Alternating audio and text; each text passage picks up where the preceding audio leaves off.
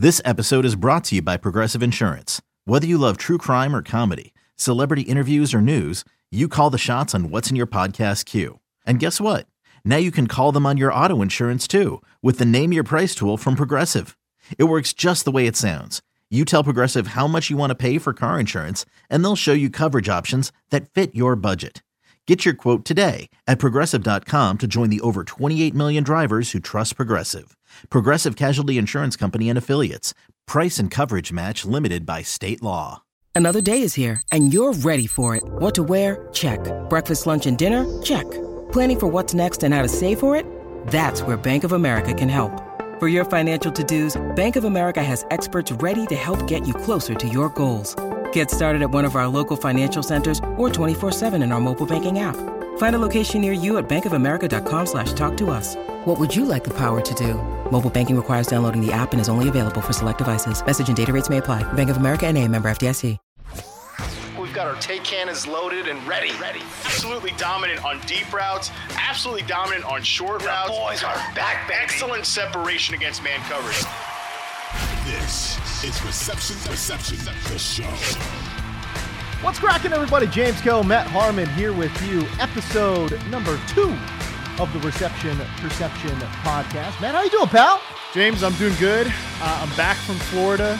Great trip to the great state of Florida. Florida, man. Matt Harmon. Yeah, well, if you're watching the show on YouTube or any of the clips, which you should go check out with the individual sections on my YouTube page, you'll see I've got a little bit of pink to me, but that just means I've been on vacation. That just means I had the last little bit of summer fun before the season officially, the tidal wave comes and washes us over, and we don't see any other friends or family until maybe January, February, but I keep saying it. I'm so excited about this year. I'm so excited about this season, not just because of all the wide receiver movement, but James, we're taking us off topic here for a second, but Very early, but okay, it's on topic. It's about wide receivers. Okay. I looked at this last week when doing my wide receiver preview for Yahoo before going to Florida, and 19 of the top 40 wide receivers in Yahoo's ADP will be catching passes from a new primary quarterback this year. Wow. That's it's bonkers, right? That's between guys that have changed teams and then guys that have had their quarterbacks change over, there's just a ton of wide receiver turnover. We talked about it on the first episode, and here too, man, it's wild. And so I think this whole season is going to be so fun to see how all these situations play out. Can we start on Justin Jefferson? Because I've been trying to tell people, listen, you got to get Mike Zimmer's boomer ass offense out of your mind, because we've grown accustomed to it. We've become, it's like we're used to it. We're used to seeing that purple, and we're used to thinking, okay, there's rosy cheeked, Mike Zimmer on the sideline calling run plays every single down. No, that's not going to be the case here. Brand new coaching staff there in Minnesota. Yeah, brand new coaching staff. And you mentioned it, the boomer offense with Mike Zimmer. They weren't running out of like progressive formations, right? I mean, I think the thing here that's going to be so different between the coaching staffs that were around, the Kubiak bros, actually father and son, so I shouldn't say Kubiak bros, but the Kubiak contingent, and then even like Kevin Stefanski before that, they were running a lot of like 2 tight end sets, not a lot of 11 personnel looks. So Justin Jefferson, I think, is going to be moved around the formation more. He's talked about playing in like a sort of Cooper Kupp role. We talked about Cooper Kupp on the first episode, how much he has. I still think it's the most unique role in the entire NFL, what Cooper Kupp does from a wide receiver standpoint. And look, I don't think that Justin Jefferson is going to be in a full Cooper Kupp type of alignment. I don't think he's going to be doing the same sort of stuff from a run game perspective that Cooper Kupp has done throughout the course of his career. That being said, he can still be schemed into more layup looks, right? That's the difference between Cooper Kupp and some of these other receivers. Cooper Kupp's run against zone coverage so often. He's been able to get away from press coverage so often through the course of his career. And I think we'll see a lot of that with Justin Jefferson this year. Kevin O'Connell is the new head coach for the Vikings coming over from the Rams coaching tree. I think it's a huge difference for the entire offense, right? But Justin Jefferson is a full-blown superstar. So we might this is what's so crazy about Cooper Kupp coming into last year. Nobody had him as a top 3 receiver in the game. Now, if you make a top 3 receiver NFL list, people are coming for your ass if you don't have Cooper Kupp, right? That's the difference that a bump like in quarterback play or bump in scheme can do for a receiver. We might know at reception perception and our subscribers might know just how good these guys are isolated from quarterback play. But, folks around the NFL, even like diehard NFL fans, it's tough to separate the quarterback play and the wide receiver play and the system and the wide receiver play.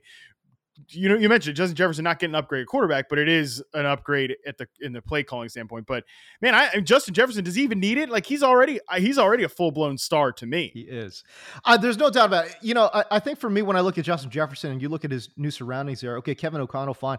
What is he? 37 years old? Yeah, 37 years old is Kevin O'Connell. And then the OC there is now the son of Bum. And we're talking about Wes Phillips, a 3rd generation NFL coach. My God. Wow. But we're talking about 2 guys, Kevin O'Connell and Wes Phillips. They're both quarterbacks, right? Or former quarterbacks. They played the quarterback position. So Kevin O'Connell was drafted like not that long ago in the 3rd round by the Patriots. I mean, I know. He it's crazy. He did nothing in the NFL. He washed out of the league, but he was like one of the young guys that Brady Thanos like years ago at this point. Just 37 years old, man. I mean, that is impressive. But no, the bottom line is they're going to throw this damn ball around. You know what I'm saying? Outside of Cooper Kupp, I do not have a wide receiver ranked ahead of Justin Jefferson in fantasy football. And that bleeds over into the real world too. Like you can make a case that Justin Jefferson might end up being the best receiver in football, period. I'm not even talking about fantasy. I'm talking about real life too. He might end up being the best receiver in football in 2022 when all is said and done. That's how high I am on this new system coming into place and them moving Justin Jefferson around and potentially using him in an offensive scheme that could be a little bit more creative than last year. Totally agree. So let's dive into some of the RP metrics for Justin Jefferson that show just how good he is. And I think, you talk about him potentially being considered as the best receiver in football at the end of this year, and how he kind of already has an argument to be among that group anyways. Some of the RP metrics on Justin Jefferson. He now owns multiple top 20 seasons all time in success rate versus press coverage at 82.3% and 82.8% in his first 2 years. At a 78% success rate versus man coverage and clearing 85% success rate versus zone, he's entered some rarefied air now in his second season. These are some of the other 3 players to these are some of the other players to approach all 3 of those benchmarks in RP history. Stephon Diggs, Michael Thomas, Odell Beckham, Antonio Brown, and Devontae Adams, who I think right now is still the best receiver in football. But like that's some incredible all-time company for Justin Jefferson. And he's in his second season, man. Like that's the thing here. That's what's so crazy. I don't think he has I don't think he has a hole in his game, Justin Jefferson. I think he is he had a few moments last year where he dropped the ball too much, but we know that's like kind of fluky and not sticky year to year. He wasn't great in contested situations last year, but he was great as a rookie. I just think from a separation standpoint, from a route running standpoint, he's already one of the best players in the NFL, period, right now. I mean, I think if you're drafting like a hypothetical team to like line up on Sundays, I'm not talking about a fantasy team. Like, I think Justin Jefferson is going to be one of the most valuable non-quarterbacks in the NFL because he's already that good in his second year. And I think his third year could really be the year where he establishes himself as an elite player if he isn't there already. And I kind of think, based on 78% success rate versus man, that's a 94th percentile score. I think he's already in that group anyways. Yeah. I mean, you talk about, those benchmarks you're talking about, 78% success rate versus man, 85% success rate versus zone coverage. There's only in last year, and again, you charted 56 wide receivers that I've got in front of me. We got more guys dropping soon, but 56 right in front of me here, just one of 4 players to be able to clear those benchmarks, right? So, and it's Devontae Adams, Stephon Diggs, and a man we will talk about. How about let's just get into it right now. Deontay Johnson.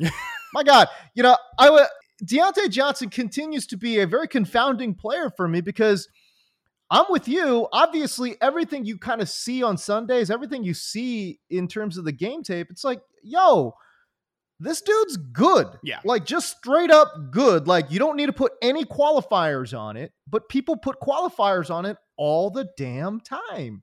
It's like, oh, well, he's a byproduct of a system. He's a byproduct of a Hall of Fame quarterback. And it's like, bruh, if anything, he was dragging Big Ben's old ass, for the past couple of seasons, my guy. Like Deontay Johnson is a bad boy.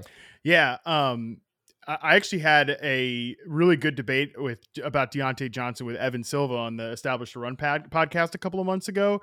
And, he's like, I hadn't even really considered that Big Ben might have been the one holding Deontay Johnson back. Yes. And I think that that's not kind of the mainstream thought, at least maybe in fantasy circles, because, folks think that like there's this, I'm not going to get on like my soapbox about wide receiver stats, or at least maybe I'll put one foot on it. I'll put 1 foot on the soapbox. I won't fully get on it, but every single stat that wide receivers accumulate, yards, touchdowns, catches, all that stuff, but even like average depth of target, yards per target, all the things that we think are like more advanced wide receiver stats, that stuff is all like the quarterback bleeds into that the quarterback is a huge variable. I think average depth of target is sometimes a player stat, but it's oftentimes like a quarterback stat, not fully, is some of these guys aren't suddenly going to become, they're not going to go from 5 to 15 most likely or something like that.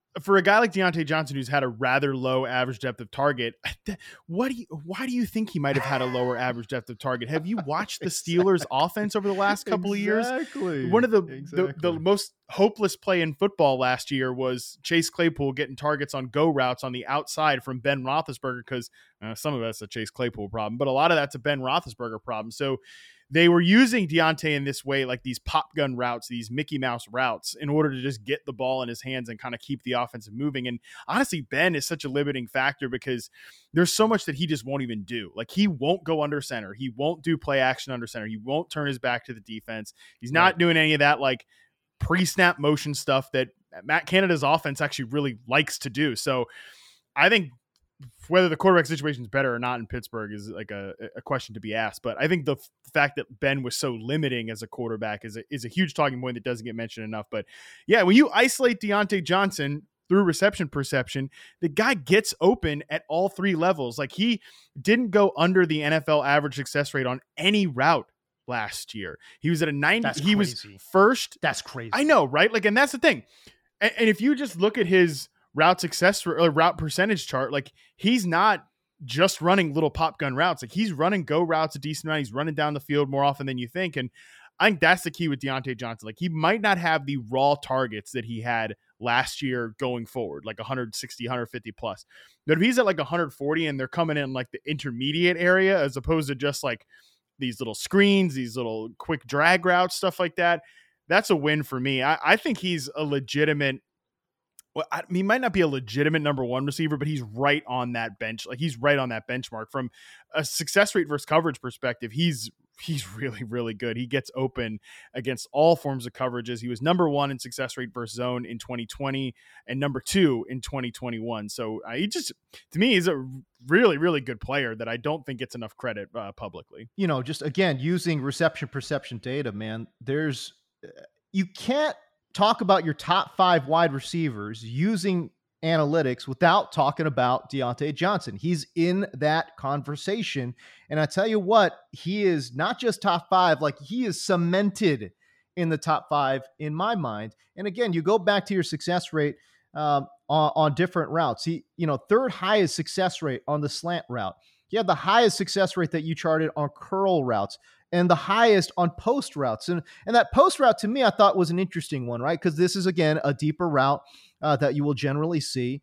And he was extremely successful, going up and over the top. So listen, number 3 on the dig as well. So short, intermediate, long, the dude's doing it all. You talk about his success rate versus man coverage versus zone coverage. Where does this guy, where does he have a hole in his game? Show me. I don't see it. I do not see it with Deontay Johnson. I think folks will talk about his ball skills for sure. He's had some the drops. He's had some drop issues here and there. Last year, but last year was fine. Yeah, last year was fine. Yeah, I think it just came, there were a couple moments like in the playoffs where it came back to bite them in big moments, but that is not sticky year over year, like we've said. And he really worked on that a lot. And this is another thing too, like Ben would throw the ball to Deontay, he'd drop the ball, and then he'd go right back to him. He'd go right back to him on the next play. I think that's a mark of skill. The one thing I'll say too, Chase Claypool was terrible last year. He was people give me a lot of feedback, James, that I'm too positive. Yeah. And you are to be fair, you are pretty positive, you tend to see on the the rosier side of things, you know what I mean? Yeah, maybe only when it comes to wide receivers. But when the two most underperforming players last year in reception perception were without question Chase Claypool and Kenny Golladay. Just terrible last year in isolation. Awful, right? Especially Chase Claypool. I think Claypool's going to move into a big slot role, like the preseason kind of confirms that, and that's good news for Claypool. I think he needs to play in that type of role going forward to be successful. George Pickens, though, he's good. He's going to be really good. Third in success rate versus press coverage among the prospects charted. I think he's got a chance to mix this receiver core up, and like in a couple of years, like we might be talking about a 1A, 1B type of situation with Deontay Johnson, because I think Pickens can be that good. Wow. I mean, and let's be real here. There's no better team in the NFL at scouting wide receivers than the Pittsburgh Steelers. So listen, if they spent decent draft capital on Pickens, I don't care what any of the numbers say.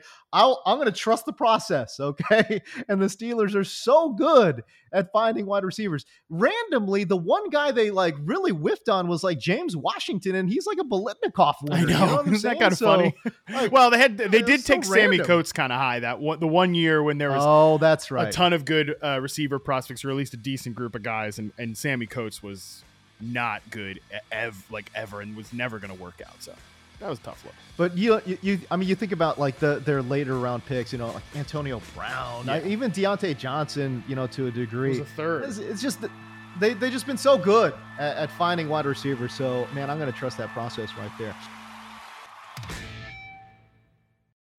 When you need mealtime inspiration, it's worth shopping Kroger, where you'll find over 30,000 mouth-watering choices that excite your inner foodie. And no matter what tasty choice you make, you'll enjoy our everyday low prices, plus extra ways to save, like digital coupons worth over $600 each week. You can also save up to $1 off per gallon at the pump with fuel points. More savings and more inspiring flavors make shopping Kroger worth it every time. Kroger, fresh for everyone. Fuel restrictions apply. Hey, Rob Bradford here. I have set out on a mission with my good friends at FanDuel to prove what I have known for some time. Baseball isn't boring. Now I have a daily podcast to prove it with some of the most notable people in the baseball world, screaming baseball isn't boring from the mountaintops, or at least agreeing to come on our show. Players, managers, GMs, and yes, even the commissioner of baseball, Rob Manfred. It has been a constant wave of baseball's most powerful voices. So join the revolution. Subscribe and soak in Baseball Isn't Boring. Listen on your Odyssey app or wherever you get your podcasts. You'll be glad you did. It's Reception Perception, the show. Now, James Cole and Matt Harmon. Bonafide superstar, Tyreek Hill. I had an opportunity to talk to him this offseason with my work with Fan Control Football, and he is an absolute ball of energy. If people think that you're too positive, like this man was it was all gas, all hype, and he's been trying to do this all offseason, almost to his detriment, talking about Tua. We all know, we all got brains, we all got eyeballs, and we all know that it's a huge, downgrade going from Patrick Mahomes to Tua. So the question becomes, you take those, and again, this is perfect, right? Because you take those those lenses off, Matt, and that's what reception perception does. It isolates wide receiver play outside of a quarterback and outside of a system. Okay, so now what does the data tell you about Tyreek Hill? What does he bring to South Beach? Did you perhaps, during your time talking to Tyreek Hill, get to ask him whether he's ever heard of the phrase under promise and over deliver? He doesn't believe in that, dude. Let me just tell you right now, he don't believe in that at all. No, it's been clear when he's been talking about Tua throughout this offseason that it's putting a lot of pressure on Tua. You know, it would be one thing if he's like, I'm not worried about Tua. Like, I think he's really good. But he's like, no, he's actually the most he's actually the, I almost said average, like slip of Freudian slip there, but he's actually the most accurate. Totally. Talk about being inside my own head there. But no, actually, what Tyreek Hill wants us to know is that Tua is the most accurate quarterback in the NFL. We just don't know it yet. Right. So I don't think so. I disagree with Tyreek Hill on that evaluation. But look, from an isolation standpoint, you're right. Tyreek Hill's an incredible receiver. 83rd percentile success rate versus man last year, 93rd percentile success rate versus press. And that's interesting too, because I think there's I can't wait to see the marriage of, you know, Jalen Waddle and Tyreek Hill from a wide receiver duo perspective, because there was a lot of situations over the last couple of years where the Chiefs have used Tyreek Hill as a speed slot receiver. I don't think that's going to happen very much this year. You know, 44% of his snaps were inside in his reception perception sample, Tyreek Hill, 47.3%. For Jalen Waddle. I'm kind of if I had to pick between the two, I think Jalen Waddle is a really good player. I think Tyreek Hill is an elite wide receiver. Like, I think he's a top 5 guy right now. So I think you probably play Tyreek Hill more outside as an X receiver, and his success rate versus press would show you he can handle that. Like, if he's going to line up as a true X, a true number 1 there on the outside, he can absolutely handle that. I think he's been a really great, this is one of the RP success stories, was Tyreek Hill coming into his second season. There was a lot of debate, like, was this guy the next Tavon Austin? Was he the next Cordero Patterson because he was just a gadget guy? And, like, RP has shown throughout the course of Tyreek Hill's career, including that rookie season, that he's a really underrated route runner. So I think he's going to bring a lot to Miami from that perspective. And really, this is going to be one of the most interesting offenses to watch in the NFL, I think. I mean, how this all meshes together, because from a fantasy angle, you know, people are still drafting Tyreek Hill as a top 10 receiver off the board. People are still taking Jalen Waddle as like a fringe top 15, top 17 receiver. Right. It's kind of tough to make the math work on that. Right. Yeah, no, you're totally right. Like, explain to me. And again, we go back to these teams where, look, you got to get like last year's offense out of your mind. And it's hard to do. I understand that. It is very difficult to do. But you have to understand, new coaching staff there in Miami. We've got an offensive-minded head coach versus a defensive-minded head coach in Brian Flores, right? So now, for me, that's going to completely revamp like how this team views itself. They've got Jalen Waddle, okay? They've got Tyreek Hill. We didn't even talk about fake tight end Mike Gesicki, a good pass catcher. Hey, he even admitted it too during the preseason, like when he's been playing into the fourth quarter of these games, and like for reception perception, I don't ever want to hear a tight end ever say this. Like, if you've got TE next to your name, you're a tight end. Shut up and leave me alone. I'm not charting any tight ends. This goes out to all the Kyle Pitts folks out there. If you're welcome to the podcast, I'm not going to be any less combative about this. But that I'm not charting Kyle Pitts, like Mike Gesicki out there saying, yeah, I'm playing deep into the preseason because I'm learning a new position. I played receiver the last few years. I'm playing tight end now. It's like, okay, don't say that publicly. Don't say that, dude. But it does make sense, right? This is a huge overhaul from what the previous coaching staff was doing with Mike Gesicki, tight end Mike Gesicki. Well, it's tight end Mike Gesicki. Yes. But he wasn't fake tight end. He wasn't really doing a lot of tight end stuff. Now he is legitimately playing like inline tight end, and dating back to college, you know, he's never been that guy. So I think it just shows that this coaching staff probably not invested in Mike Gesicki long term. This offense with Mike McDaniel, if they are more of a traditional, you know, 49ers Shanahan based offense, they're going to be running more West Coast stuff. They're going to be a bit more run heavy. And that also makes the math tough to work out with these guys. They also paid Cedric Wilson a decent amount of money, and was a slot receiver for the Cowboys. They also have a rookie that they drafted this year on day 3. So this team is it's one of the most difficult projections in the NFL. And like, really, James, like, how good is Tua? In a best case scenario, where do you think Tua can fall? Because I know how I feel, but how do you feel? I mean, listen, if anyone has followed me at any length, they know that I've said since day one, he's not it. And it's weird too, because, Dave Chappelle says Twitter's not a real place. And I get that, and it really applies to certain football players. It's like, listen, if you go on Twitter's rooting hard for Tua. Some factions. There's like a whole segment of Dolphins fans. I think people joke and call them Tuanon because they're so. At least I've heard a few folks call it that because they're so in the bag for Tua. I know, and it's crazy, right? And it's like, but at the end of the day, it's like, I didn't need to watch him play more than probably a handful of games before I'm like, yeah, he doesn't have it. Look, at the end of the day, he doesn't pull the trigger, and you just cannot do that at the NFL. If you see it, you got to throw it, man. You can't double pump. You can't hesitate. Tua does way too much of that. And I don't know how, even from a schematic standpoint, like, how do you coach that out of a guy? That's instincts right there, right? So, like, how do you coach instincts? Like, I don't know. Now, that being said, they have done literally everything, Matt, to help support this guy. Mm-hmm. You draft Jalen Waddle, you bring in Tyreek Hill, and then they address their offensive line this offseason as well. Terron Armstead, Connor Williams.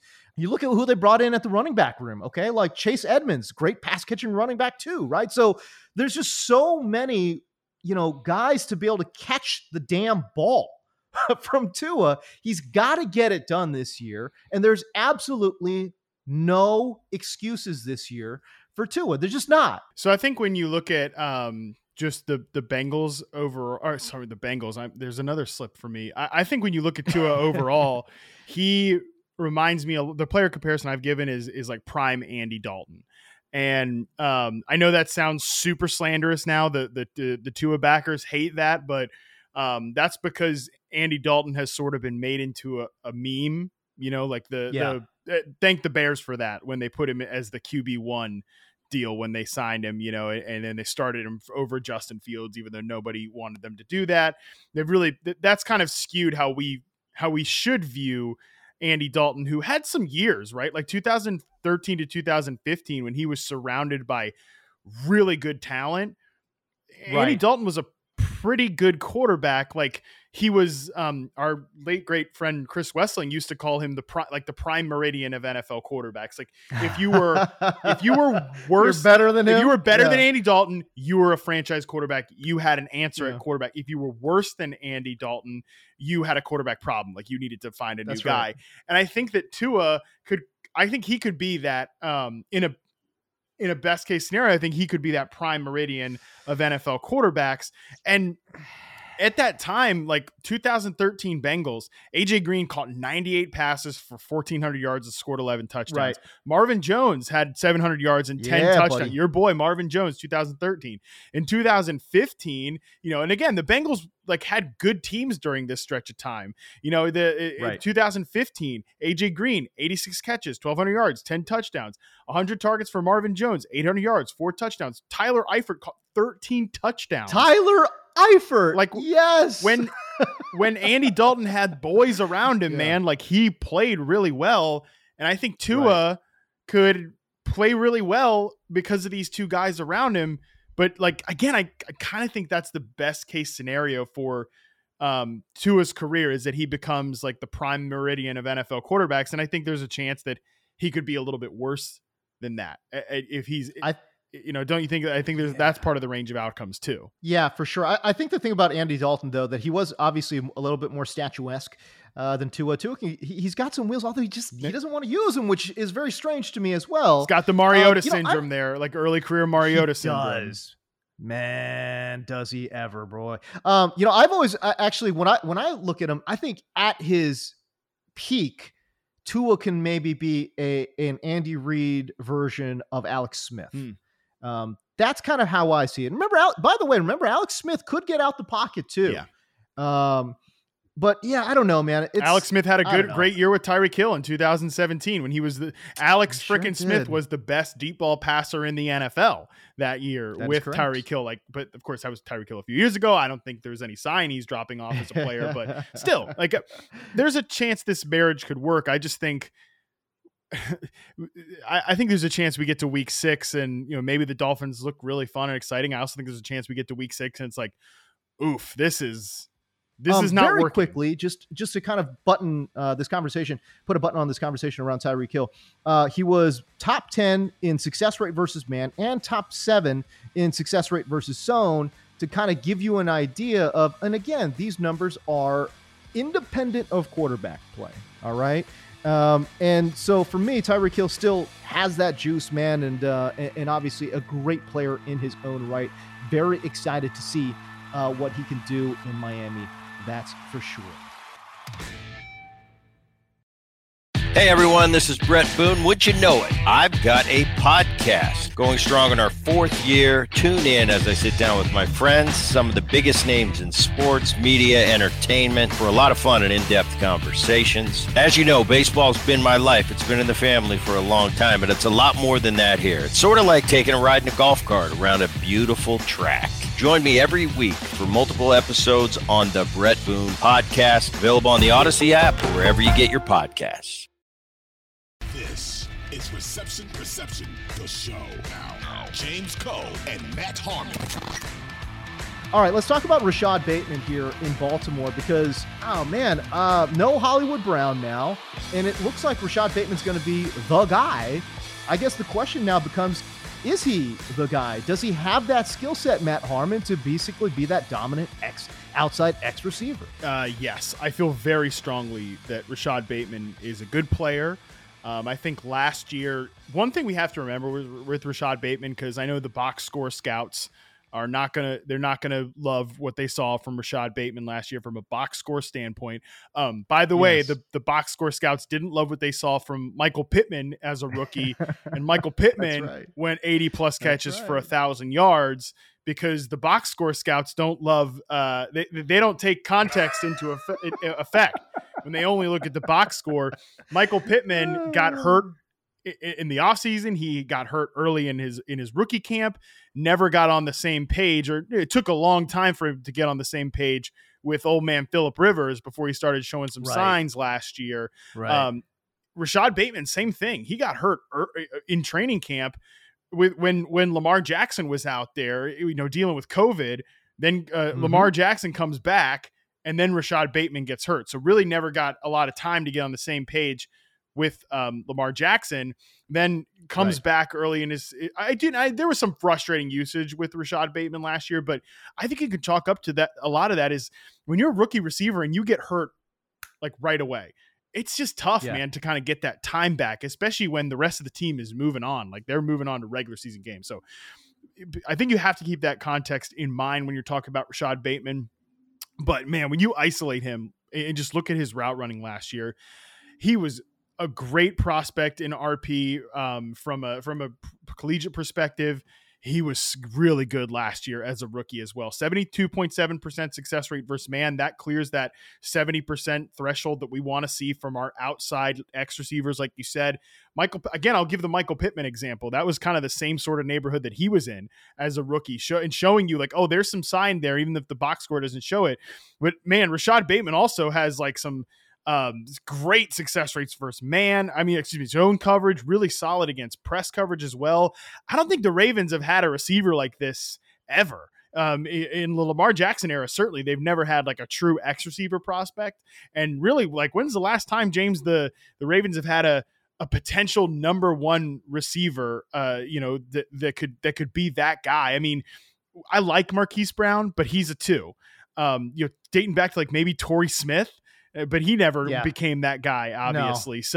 Man, I think Bateman, I think he's pretty comparable to a Justin Jefferson type of guy. I think that was my player comparison I gave out as a prospect. Oh my gosh. But again, from just a skill set perspective, he separates at every level. He separates on inside routes, outside routes. I just think he's going to make life so much easier for Lamar Jackson. You talk about the runway being cleared. It's all clear for Rashad Bateman. There is no competition in that wide receiver room, and I think he's just going to be really good this year. Hey, listen, at the end of the day, if you ask me why I was first intrigued, and this is so on brand for me, but like you're talking about a guy that's 6'1", 6'2", 210 pounds. He ran a sub 4.40, And the guy absolutely got it done in college. You know what I mean? So I am so intrigued by what Rashad Bateman can bring to the table. But Matt, Bateman's great, and he's winning at all levels, and he's doing this and he's doing that. He's developing as a young player because he's going into a second year. But will it translate?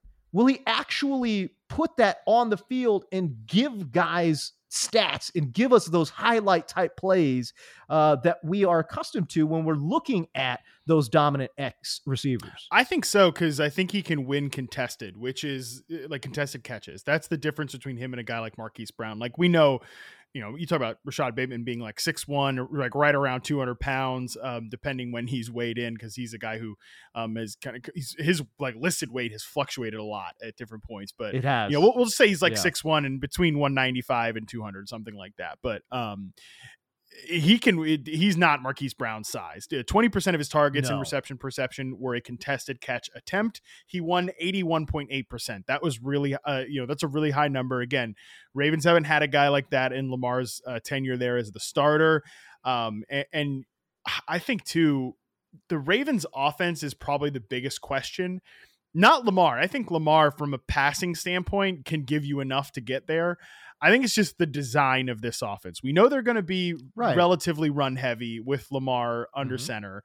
I don't think they're going to go all the way back to the boomer ball like days of old. I think they'll kind of meet, but they're not going to be like last year, man, where they had Lamar pacing for like almost like 580 pass attempts last year. I think they'll kind of come around that number, maybe, but even if you give him 530 attempts, which is what I have Lamar projected for right now, that's more than enough to get Bateman where he needs to go and Mark Andrews where he needs to go. And it's just Matt, they had 610 pass attempts last year, ninth most in the NFL. That's incredible. Yeah. And again, I don't think they're going to do that this year. I think their defense completely fell apart to end last year. It did. I think it will be sort of, well, it never got off the ground. I mean, they were so injured. They were so banged up from the word go. That, you're right. They had to play in these high shootout games. Yeah. The key for me with the Ravens offense is what's the health of the running back, J.K. Dobbins? Because that's been one of like the biggest narrative talking points this offseason. Oh, the Ravens are going to get back to running the ball because all their running backs got hurt last year, and they were running out, freaking Devonta Freeman, Latavius Murray, like Le'Veon Bell had a cup of coffee on this team. That's like dust of dust. Oh God. So, and because they lost J.K. Dobbins and Gus Edwards right away, like before week one, right out the gate. And Gus Edwards not going to be ready for week one though. And J.K. Dobbins, the offseason reports have been a little murky in his recovery from a rather complicated ACL plus injury. So what's his health going to be like if Gus Edwards not ready? Because then it's like the rookie Tyler Beatty. Talk about dust. Mike Davis. They signed him in the offseason. So crazy. It's crazy. I don't know that but I am intrigued but I'm very intrigued by Tyler Beatty though. He's a rookie out of Missouri. I know. What's his 40 time, James? 4.45. All right. 4.45 out the gates. All right. Listen, this dude, he can play though. I like this kid out of Missouri. I think they did a good job. Baltimore did in kind of pairing up, J.K. Dobbins with Tyler Beatty. And again, and when Gus Edwards is healthy, they'll have a really nice three-headed rotation there at the running back position. Gus is going to give you the power. J.K. kind of gives you a little bit of everything. And Tyler Beatty is going to give you that speed on the outside. So if they do run that RPO, linebackers are going to have to, pay a little bit more attention to a guy that can get out and scoot. So I am actually intrigued by the run game, and hopefully they are healthy this year. Yeah, hopefully they're healthy. And I just think they're going to have to be more pass heavy than they were in the early portions of Lamar's career. They're just not going to be as pass heavy as they were last year. Like I think they meet in the middle somewhere, and then you're pretty much carving up the passing game. I mean, it's just like Mark Andrews and Rashad Bateman, and there's nothing else on this roster.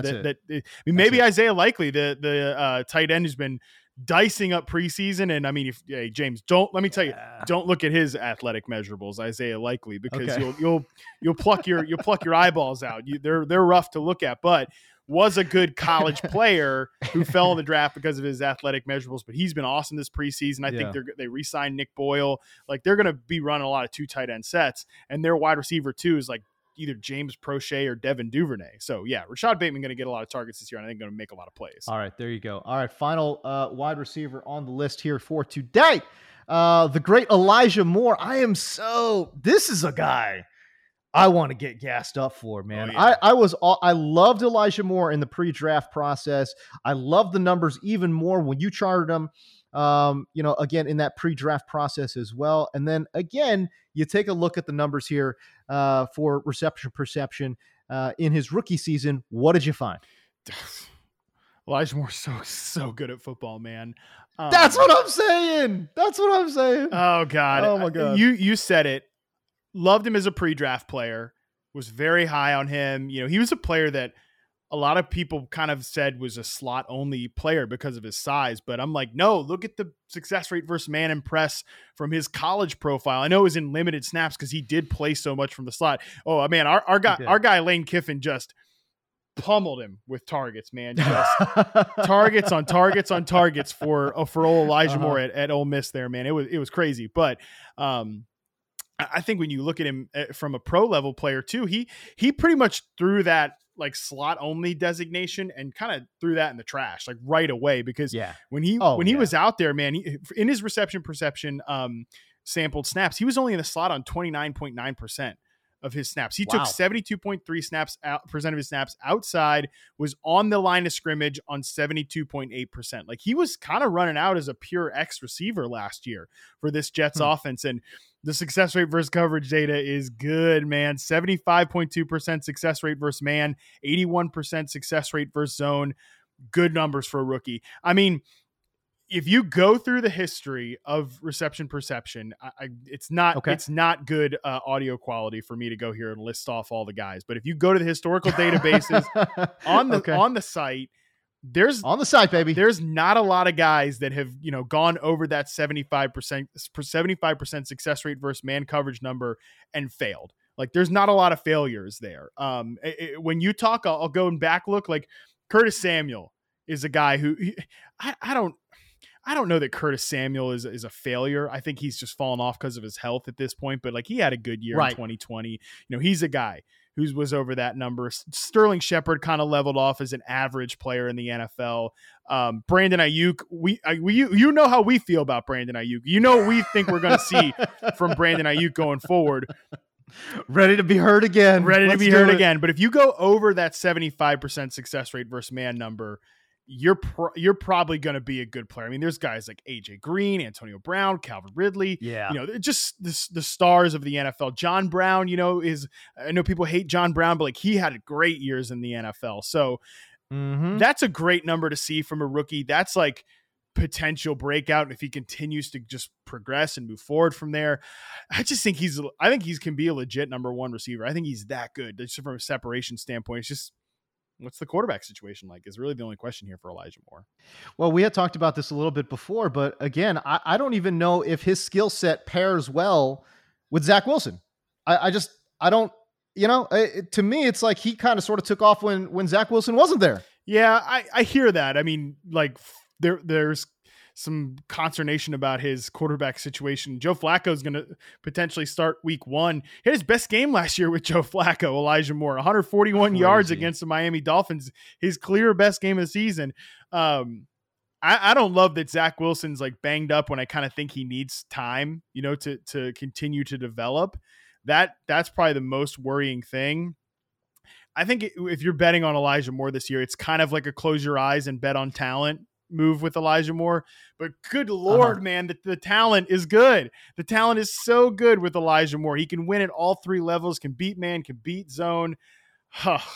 And can beat press coverage too. Like we said, as an outside X receiver, 70th percentile success rate versus press coverage last year. I just think he's so good at the game, man. And at some point he's going to have a major season. I'd always rather be early than late on a guy like that. All right. So right now it's, I think if you follow Jets Twitter, it's always kind of sort of the shiny new object syndrome, right? But they take a look at Garrett Wilson and say, okay, well, maybe Elijah Moore is that more of a flanker slot guy, And they've got a real stud there opposite him in the draft this year. I don't know. Do you buy that? Because I'm kind of sort of not there yet, dude. You know what I mean? I think there's a lot to be seen with the rookie at Ohio State. Yeah, I like Garrett Wilson. I think he could probably be a better year 2 guy or like a later in his rookie season type of guy. It's a funny thing about the Jets, man, is you don't say this about the New York Jets very often, but they're kind of loaded from just an offensive perspective. They beefed up. Yeah, Corey Davis doesn't fall off. You know, Yeah. I think they have an interesting, at least core of pass catchers for sure. Yeah, I say loaded. Loaded with guys, like loaded with some names. I think Corey Davis is probably a number 3 receiver at this point, ideally.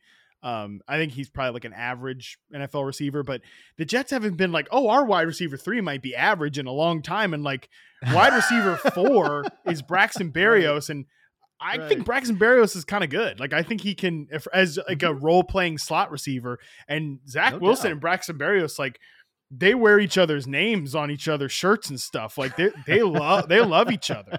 If you draft Elijah Moore this year in fantasy, like be prepared to be pissed at Braxton Berrios when he siphons off like 500, 400 yards from everybody else or whatever. But they also beefed up the tight end room with CJ Uzomah, with Tyler Conklin. They drafted another tight end too. They drafted another running back. They go too deep there with Breece Hall and Michael Carter. So that's another thing too with the Elijah Moore thing, is this is not really an offense where you can project a dominant target share for Elijah Moore, but the drumbeat in the offseason has been that he's been the best player on this offense. He was out when Zach Wilson was on the field in that one preseason game. He was the one guy that was on the field for every single snap with Zach Wilson. Like, I think he's going to be the number 1 receiver there this year at least, no question.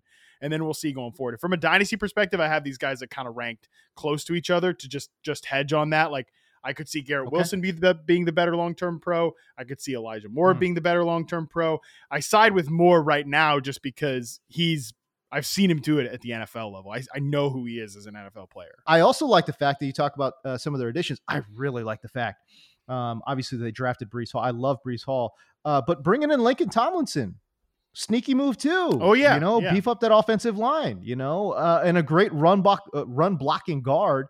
The loss obviously of Mekhi Becton is that hurts, but it's not like they had Mekhi Becton last year. And they turned right around and signed Dwayne Brown, who might be on his last legs as an older man, but it's not like they go into a disaster situation right away.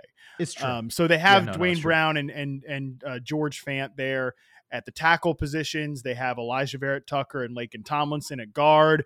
It's really like they've done a lot to make life good for Zach Wilson when he gets out there. So we talked about like Mike White. You mean Joe Flacco? Revenge game week 1, Joe Flacco against the Baltimore Ravens. Yes! Sign me up for that. We talked about like a no excuses environment for Tua.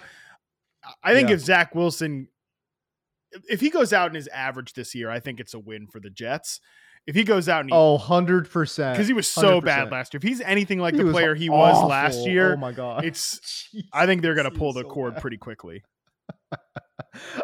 Again, I've gone on record and said he's not that guy. I'm sorry. Yeah. I'm sorry, Jets fans. He's just, to me, Zach Wilson's not that guy, man. Like dude, you know who Zach Wilson is. Zach Wilson's Drew Lock, dude. That's hot take adjacent, but I'm telling you, boy, that's what I see. I see a little Drew Lock in his game. That's not good. That is not Zach good. Wilson needs to learn to work within the structure of the offense. Like that was the thing with him at BYU. Like, people fell in love with those off script, out of structure plays. Exactly.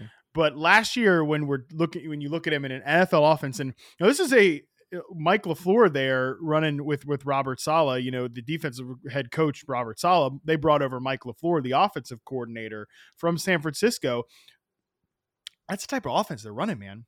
And I just, he needs to play within the structure of that offense. That's the thing. And we just didn't see a lot of that from him as a rookie. And I hate that he's missing this time in the offseason with the injury. I'm glad that he skirted a major injury, but still. All right. Missing development time. There's a lot of concern that it was going to be a year-long injury for him. So for him to miss, even if he misses half the season, that's a dub. That's a dub.